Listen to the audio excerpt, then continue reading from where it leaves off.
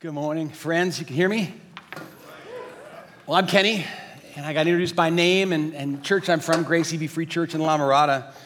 And right as we were just finishing that song, I just wanted to start by saying it's a double joy this morning. One, to have the first time opportunity to just preach to you all here in this chapel, Ponderosa Chapel, where for 15, 16 years, our church has been bringing up students here. I've worshiped alongside students in this room, have super sweet memories of that. Worshiped in here with my family, coming up here for weeks of the Hume teaching series. But it's a double joy because of how many of my Grace family people are all scattered through here, all over camp. Real quick, just raise your hand and give a shout out if you're from Grace. I share that not to brag about our church, but to say we really do feel at Grace like we partner with Hume when we send up summer staff and when you steal away some of our precious people to be full-time staff like the Weavers over here. And Jen Smith, that's right. In fact, as we were singing that last song, you know, parents in the room, have you ever been somewhere and all of a sudden you heard a voice and you're like, that's one of my kids. You just knew it? Well, Jordan's not one of my kids, but I heard his tenor voice belting out that last chorus. And I didn't know he was sitting right there. I'm like, that's Jordan right there. Anyway. So it's a double joy to get to be here this morning and preach. Let me introduce my family, just so you know who they are. They're sitting in the front row. I won't make them stand up. So here's a picture. A recent selfie down at the beach this last year. But so my wife, Betsy, there in the back. Lily Mae, our oldest, 17, just graduated high school, about to start Biola in the fall. And bragging rights, last summer, she co-won Kajabi Finals her week with Kira Martin. But they made them face off. And Kira took it, so she got to sign the can and you didn't. But I'm super proud. Levi, over on the left, he's 15, going to be a sophomore in high school. And Elijah smiling in the back. He's almost about to turn 10, going in the 4th grade. Maybe going to Wagon Train next year after seeing that video this morning, do you think? Yeah. Maybe. So Betsy and I actually, the other special thing being here is Betsy and I, we are camp staff romance. We met not here at Hume, but we both grew up going to Forest Home, that other camp down in Southern California, that smaller camp. I grew up thinking, hearing about Hume Lake and always thought, no, Forest Home is it. And the first summer we came here and we saw like how extra you guys go for everything like this.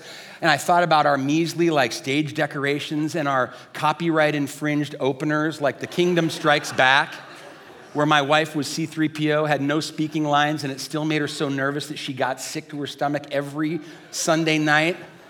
And it was just reused from the last year as a yellow Power Rangers costume, I think. And I was Darth Vader, and I sang. I'm sure that if Star Wars knew about Forest Home, they would have come after me for singing, "This Death Star will come out tomorrow," in our opener. It was terrible. But we met at camp. Fell in love at camp. Betsy would say the first sign that she could tell. She clued in early. She was interested early, and I was the slow one to come along. And she realized when I started hanging around and following her to the craft cabin and just sitting and doing crafts while she did crafts that something must have been up. And it was. So we met 95 and 96. That seems like forever ago. I want to show you one other picture. So I came across this. So on the left, that's 96 when we started dating. We're sitting on the wall in front of Tucker Cabin, one of our staff cabins, and I shot a picture there. We were brand new dating. Campers didn't even know it. And 20 years ago for our anniversary, I called up super secret and I lined up Tucker Cabin and said, can we come stay up for a weekend for our 20th anniversary? And so we decided to recreate the photo anyway. So that was 20 years apart, but we love camp and we love what God does through camp ministries. You know, I've been on staff at Grace now since 2001, almost 22 years in December, which is crazy when I think about it. In 2001, I just graduated seminary. I had 0 gray hair. I had 1 wife, no kids. We did have a dog. And now I have all gray hairs. I still have the same beautiful wife, 3 children, and a new border collie. And none of the gray hair is because of stress. I think it's because of love. I think that I'm convinced that's what makes the gray hair come out. So it's all gray and my dad's DNA. But serving at the same church for that amount of time is a special thing. Even in the last couple of years, getting to officiate weddings or dedicate children, and these parents had been in our nursery or Sunday school is an awesome thing, and they're serving as small group leaders and helping lead worship and things like that. So I'm very thankful to have been stayed put in one place for one time. But it's fun to take one Sunday off from Grace and be up here with you all. At Grace, I oversee our preaching team and our sung worship from week to week, but it's really an honor to be up here this week. I want to give a quick intro. If you're going to be around this week for the Hume teaching series, I got called in as a sub just 2 weeks ago. I was super excited to put the shirt on and come up. But here's what we're going to be talking about if you come out any of the evenings this week for the Hume teaching series. I'm calling the series Becoming Like Jesus by Beholding Jesus. And it comes from just one verse in 2 Corinthians 3:18. Let me read it. Paul describes the way that we grow in Christ like this. He says, we all, with unveiled face, because the Holy Spirit made we who are dead alive in Christ and gave us new eyes to see his glory. So now with unveiled face, Paul says, beholding the glory of the Lord, we are being transformed into the same image from one degree of glory to another. This comes from the Lord who is the Spirit. And two reasons I love that verse and come back to it a lot. One, it reminds me to be patient because it says this happens gradually by degrees, sometimes fractions of degrees, and it might feel imperceptible or some days like it's going in reverse. But it also reminds me at the heart how it happens. And actually, I love when the singing comes along, right alongside with where we're going to be going. But we sang about it a lot this morning, and that is in one way or another saying, God, would you lift Jesus high in my mind and my heart? And Paul says that happens as we behold his glory. We keep looking. We don't keep just looking at ourselves to see, are we getting better? But we just keep looking at the glory of the Lord. Beholding him little by little, he transforms us by degrees to look more and more like him. So that's what we're going to be thinking about through the Gospel of Luke. Let me read this, though. Anyone familiar with Dane Ortlund? He's written a couple of phenomenal books in the last couple of years. Gentle and Lowly, maybe you've read. And a second book called Deeper, how real change for real sinners. And in that, at the beginning, he says this. He says, I think a common reason we may not seem to be growing in Christ often is this, I'm quoting, that we have a domesticated view of Jesus. That for all its doctrinal precision, so he's not saying we have a false view of Jesus. He says for all its doctrinal precision, it's just been downsized in our hearts, in here. And he says, let me suggest that you consider the possibility that your current mental idea of Jesus is just the tip of the iceberg. That there are wondrous depths to him and realities about him still awaiting your discovery. Is the Jesus you're following a junior varsity Jesus? An unwittingly reduced Jesus? An unsurprising, predictable Jesus?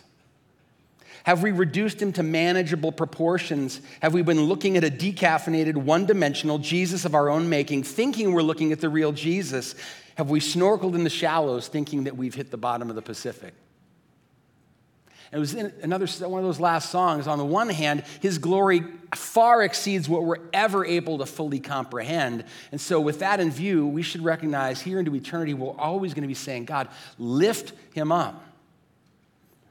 This downsized Jesus of our perception. It's not that Jesus needs us to lift him up or magnify him. He's already as big as he is. He needs us to have an enlarged perception. So this week, we're going to take 4 passages in the Gospel of Luke, and we're going to look at and behold the glory of Jesus from a few different angles, asking him by degrees to keep transforming us into his image. So that's what's coming this week. We'd love to have you come. I'd love to have you come and join us. If you do, introduce yourself to me and my wife. We'd love to meet you this week, meet your families, hear your stories.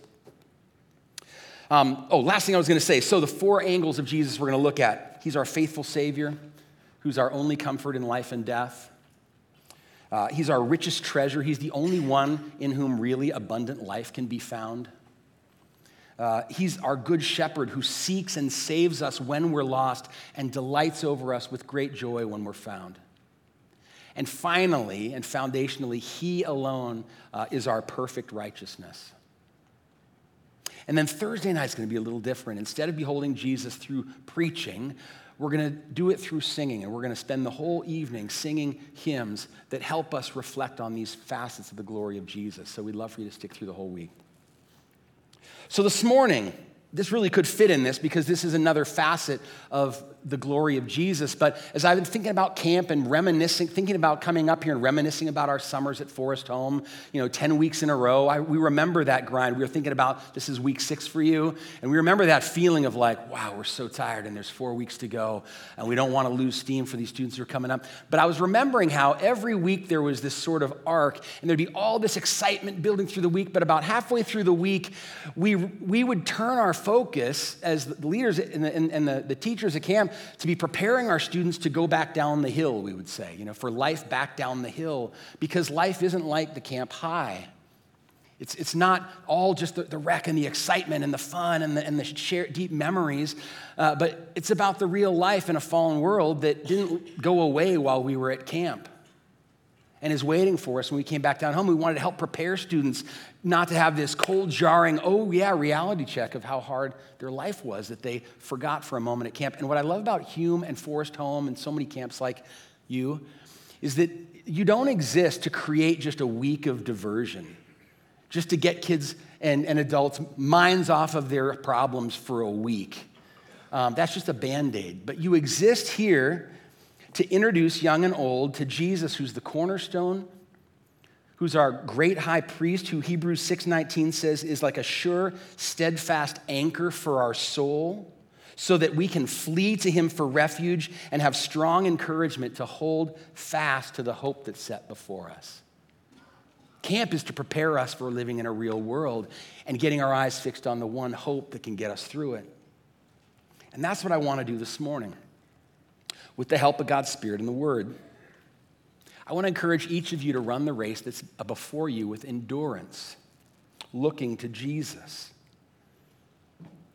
the founder and perfecter of our faith, as was just prayed, who for the joy set before him endured the cross, despising the shame, but he is now seated at the right hand of the throne of God. I do not know what each of you, the griefs that you might be bearing today.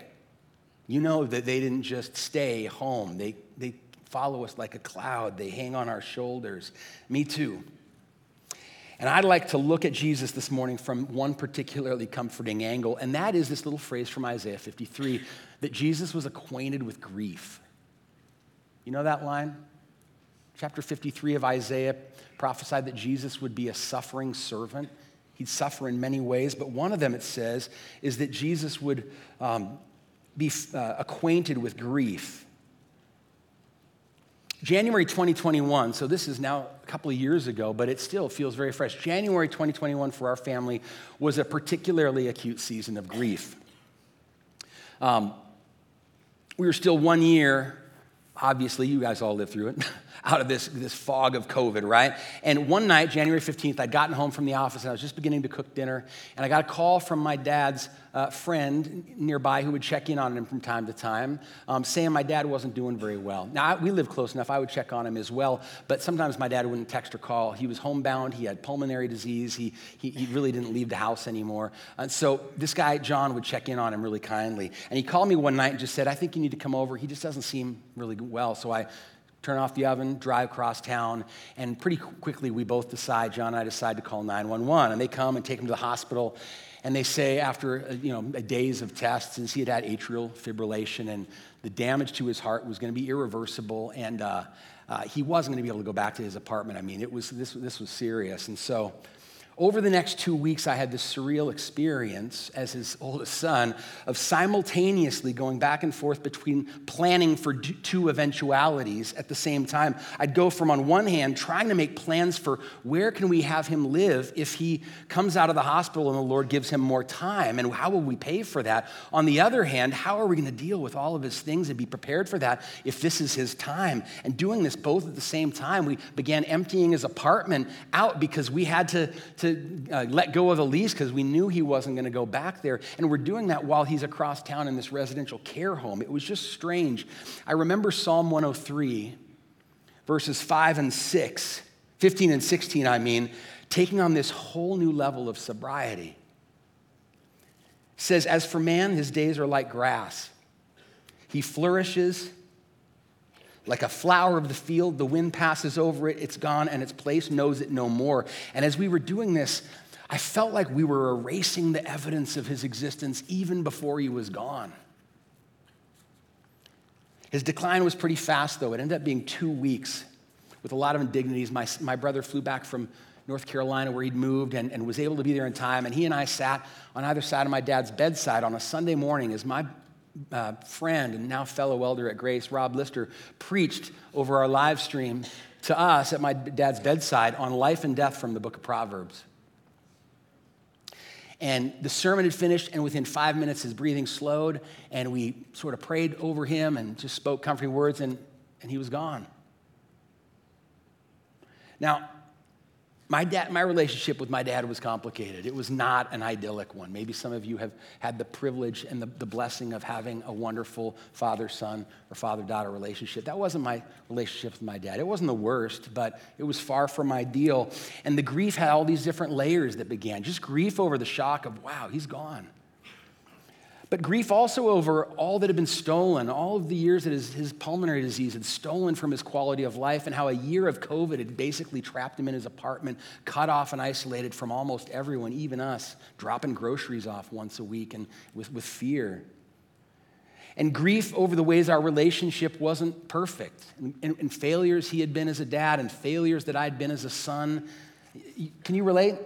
Those layers of grief. And I remember as this was all going on in my life, being very aware in our Grace Church community that I was not the unique one. We were all acquainted with grief. Grief was surrounding us in our church family. We were all able to relate to the groaning of the first line. Do you know that Andrew Peterson song, Is He Worthy? Yeah? Do you feel the world is broken?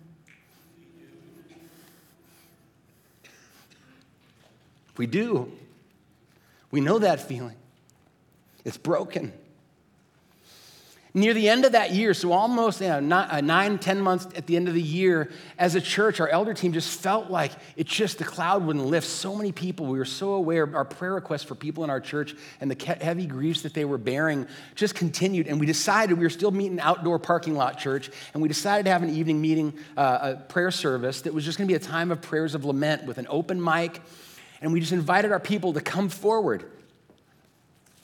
Here's just a sampling of the griefs that our people one by one walked up to the mic and just prayed, how long, O Lord, sorts of prayers for cancer, heart disease, heart deformities, muscular dystrophy, multiple sclerosis, diabetes, arthritis, dementia, mental health, depression, anxiety, isolation, and loneliness.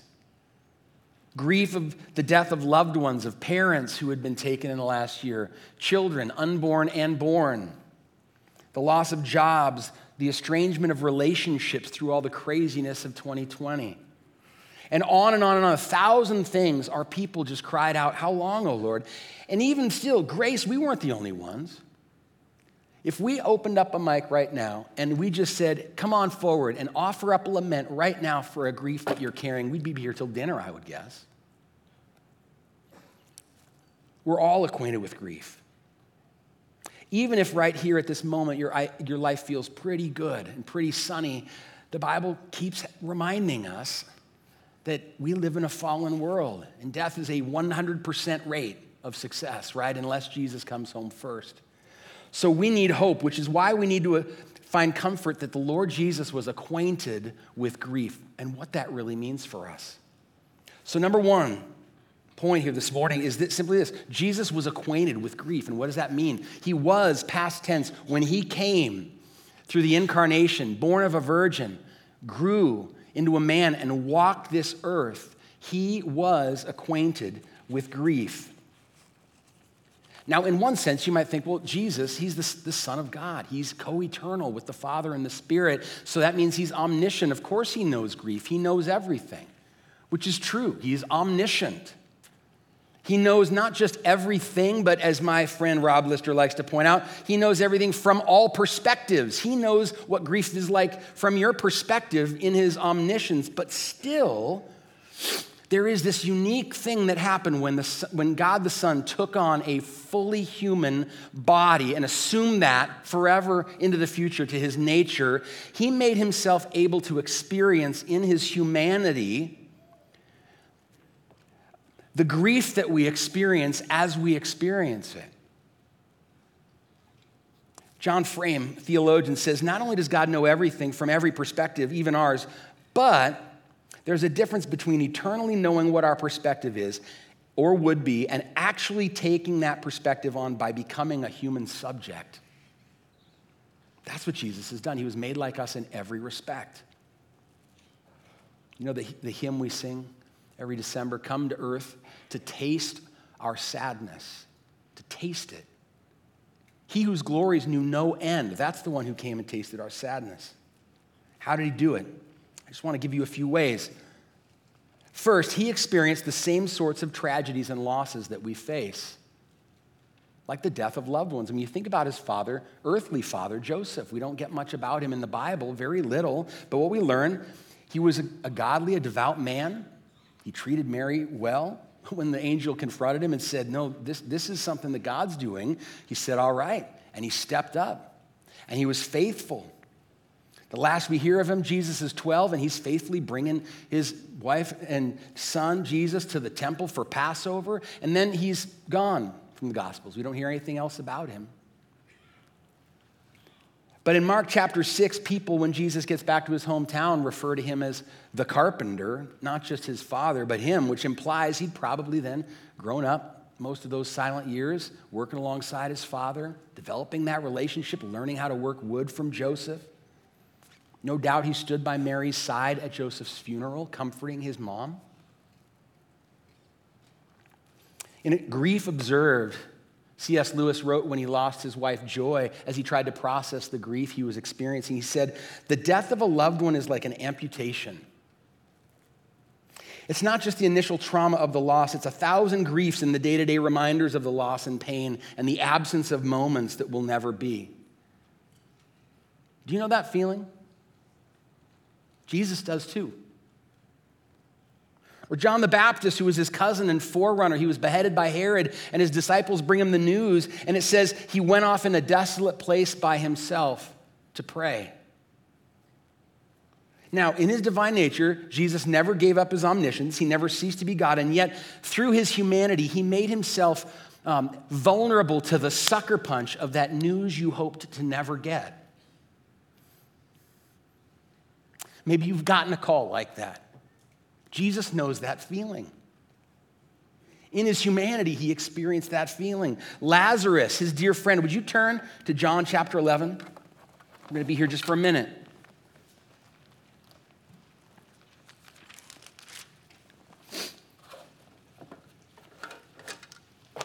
John chapter 11, Jesus has, we're told, delayed coming to rescue Lazarus from deadly illness because God has a plan to show his glory in a particular way. So he times it intentionally so he will not be there in time to rescue his friend, dear friend Lazarus from death. And he's now in the grave. In verse 33, it says, when Jesus saw Mary weeping and the Jews who'd come with her weeping, this funeral beginning to happen, it says he was deeply moved in his spirit and greatly troubled. And he said, where have you laid him?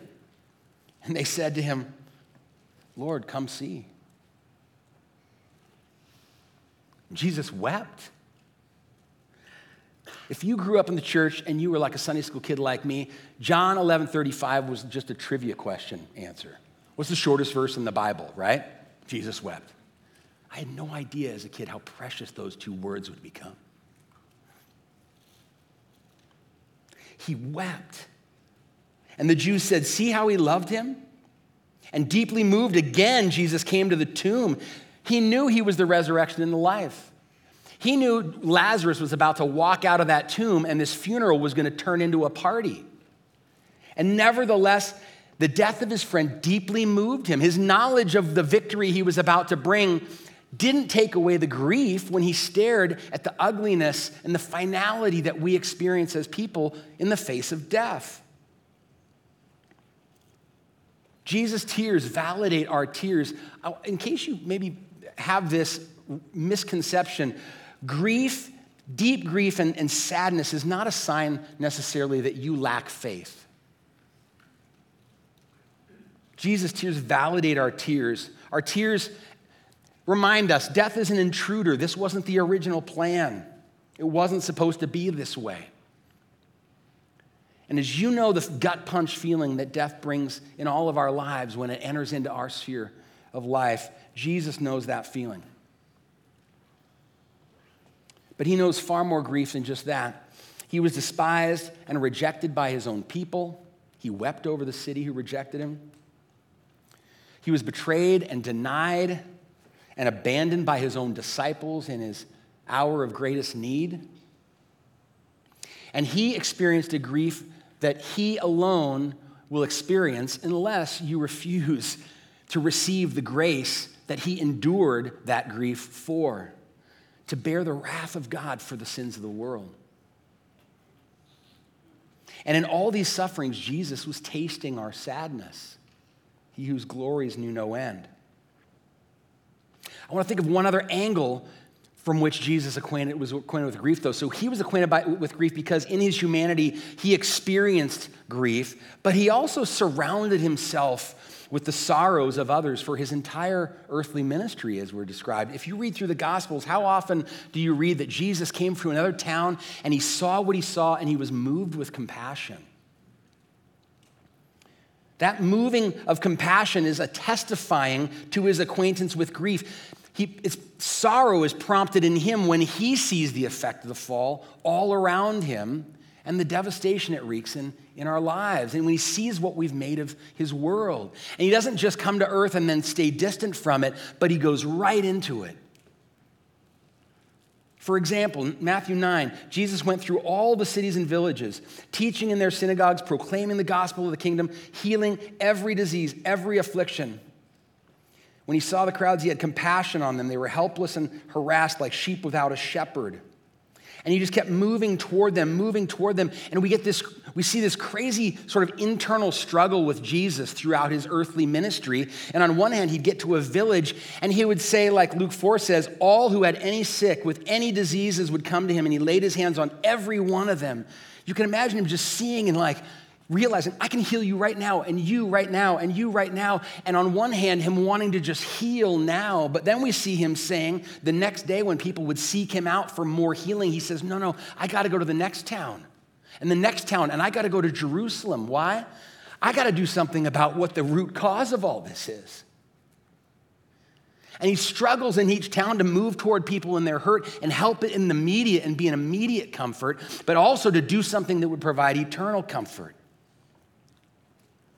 I want to ask us here, friends, as we behold this in Jesus, his desire to comfort and heal, but also to bring ultimate healing, are we moved in the same way toward others? Do you have a growing desire both to do all you can to the people that God has put in your sphere of influence to relieve their grief, bear their burdens, and bring comfort in their suffering now, but not just to leave it there, but also want to help them if they don't know the only one who's our only comfort in life and death? That's becoming like Jesus as we behold the one who was acquainted with grief. But secondly, it gets more personal. I'll make this shorter, but Jesus wasn't just acquainted with grief when he came, and then he rose and ascended into heaven, and now he's just distant from it all, and his grief was over. But second point this morning is this: Jesus is acquainted with your grief personally, specifically, today, as your advocate in heaven, interceding for you before the Father. He is acquainted with your grief. Listen to this from Revelation 21, verse 4. One day when Jesus returns, he will wipe away every tear from their eyes. Death will be no more. Neither will there be mourning or crying or pain anymore, for the former things have passed away. Is that an amazing promise? Every tear, I think, is a way of communicating to us there will not be a single grief, large or small, that will be overlooked by Jesus when he returns and comforted fully. Every last one. Psalm 56:8 uses the image of a bottle. You've kept count of my tossings, and you've put my tears in your bottle, God. Are they not in your book? And we're supposed to answer, of course they are. Every last one. So, friends, this morning, what is your greatest grief right now? I want you to think about it. I want you to think, Jesus knows. He's been there, but he knows the specifics of your grief that you're burdened by right now. He knows your deal. And I want to end with this. 3 reasons we can take comfort now, taking that truth of who Jesus is. He was acquainted with his grief. He knows your personal, present grief and everything that's yet to come. Why is that a comfort? 3 reasons. I'm sure there's more, but here's 3. Number 1, because Jesus was acquainted with grief for a time. This is huge. Because Jesus was acquainted with grief for a time, we, if we're in him, will only be acquainted with grief for a time. Turn to 1 Peter 1. That's where we're going to be for the last bit here. 1 Peter chapter 1, verses 3 through 7.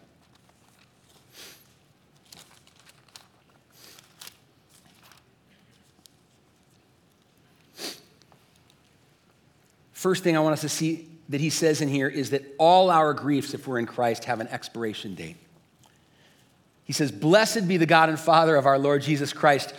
According to his great mercy, he's caused us to be born again to a living hope through the resurrection of Jesus Christ from the dead, to an inheritance that is imperishable, undefiled, unfading, kept in heaven for you, who right now, until you get that, by God's power are being guarded through faith for a salvation ready to be revealed in the last time. And in this you rejoice." So all that is just beholding Jesus and what's yet to come. He says, then this, "In this you rejoice, though now, for a little while, if necessary, you've been grieved by various trials, so that the tested genuineness of your faith, more precious than gold that perishes though tested by fire, may be found to result in praise and glory and honor at the revelation of Jesus Christ." If you underline in your Bible, which I highly recommend, underline the phrase "a little while." Because Peter is not trying to trivialize your pain. Maybe you read that and you think, that's kind of a harsh thing to say, Peter. This doesn't feel like a little while. But he knows. He's just seeing it against the backdrop of this eternal, imperishable, living hope in which we rejoice, even if now for a little while. Because of our hope in Christ, if you turn from your sin to God in faith through Christ, you have this eternal future that I just read about. And there is a future for you where mourning and crying and pain will forever be placed into the category of former things that have passed away. That should blow our minds. The totality of all the things that cause us to grief one day will be eternally moved into the category of things that have passed away. They are no more. There will come a day, I think about this frequently, try to imagine we have an eternal future. If we have an eternal future, there will come a day one day when you will have been so far into this glorious eternal future with God that all those former things will be so far in the rearview mirror that you'll turn to someone and say, "Do you remember when death was something?" And they'll say, "Kind of." It'll be so far in the rearview mirror that all there is ahead is glory and grace lavished upon us, the kindness of Jesus forever. And Peter is wanting us to say, listen, I know that day's not here yet, and I know it feels like a long time, but one day you're going to see it was a little while. Hang on. Don't lose heart. Second comfort this morning in Jesus, having been acquainted with grief, is this: the knowledge that the one who ordains your suffering was acquainted with grief should be a comfort. Here's what I mean. I believe that the Bible teaches us, even right here in this passage, when he says, "In this you rejoice, though for a little while, if necessary, you've been grieved by various trials." Who do you think that necessary is talking about? he means if necessary to God. If God sees certain sufferings and trials and valleys of the shadow of death as necessary to bring about in your life your greatest and most everlasting good. And that is a hard theological truth for us to fully agree with and be on board with in our hearts, because it's so hard for us to see, isn't it? But here's why, for me, it's helpful to remember the one who ordains our suffering is the one who was acquainted with grief. I can trust my trials if they're being ordained by him. I was thinking of this. Surely an oncologist who has personally gone through full rounds of chemo and radiation themselves in treating their own cancer would not then turn and prescribe that for someone else. Let's just see if that'll, just haphazardly or arbitrarily, but would say, unless this is really necessary, but if it is, we're going to do it. How much more surely can we be that our Lord does not prescribe our griefs and sufferings haphazardly or with cold indifference? There may be some griefs that we experience in our life that we will never until eternity have a very good answer for. Why was that necessary, God? But I believe that in eternity it will all become clear in hindsight. And we will not fault God for a single trial. Final comfort. It's not just that the one who was acquainted with grief is the one who ordains our suffering and our griefs, but he's also the one who comforts us in all of our affliction. In the Sermon on the Mount, Jesus promised, "Blessed are those who mourn, for they shall be comforted." And he has promised us to personally make good on that promise to us. Is that who you want as your comforter? The one who is that acquainted with grief, and he's acquainted with your grief intimately? That's what Paul says in 2 Corinthians 1 about the way that God comforts us through Christ. He says, "Blessed be the God and Father of our Lord Jesus, the Father of mercies, God of all comfort, who comforts us in all our affliction." Through whom? As we share abundantly in Christ's sufferings, so through Christ we share abundantly too.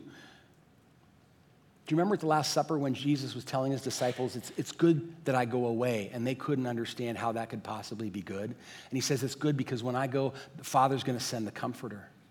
My Spirit will dwell in you. The Comforter will dwell in you, not just standing with you, but will dwell in you. And he will comfort you from the inside out. As we close this morning, I want us to picture where Jesus is right now. He's still incarnate. He's still the God-man. He still bears the scars of the cross, but he's risen in an imperishable glory, resurrection glory that one day we will share with him. And he's at the right hand of the Father. He's our advocate. He's interceding for you. And here's how I want to close. I want you to right now hold your griefs in your mind and be reminded as we close, can you see him? Here's how we want you to see him. Hebrews 4:14 through 16. Since then, we have a great high priest who's passed through the heavens, Jesus, the Son of God. Let's hold fast our confession. We do not have a high priest who's unable to sympathize with our weakness, but one who in every respect was tempted as we are, yet without sin. So let us then, with confidence, draw near to the throne of grace, that we might receive mercy and grace in our time of need, in our time of grief. Can you see him this morning? Acquainted with grief, acquainted with your grief? I want to invite you right now to take a moment. Things are going to get busy today, hot. You guys are going to have a fun day today, but take a moment of silence here right now. And I want you to bring whatever your griefs are to the Lord.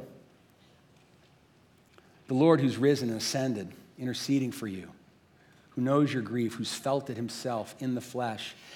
And I want you to cast your cares on him right now because he cares for you, and ask him to bring that comfort he described that the God of all comfort can give to you right now. I'm going to give you that minute quietly. I'm not going to go anywhere.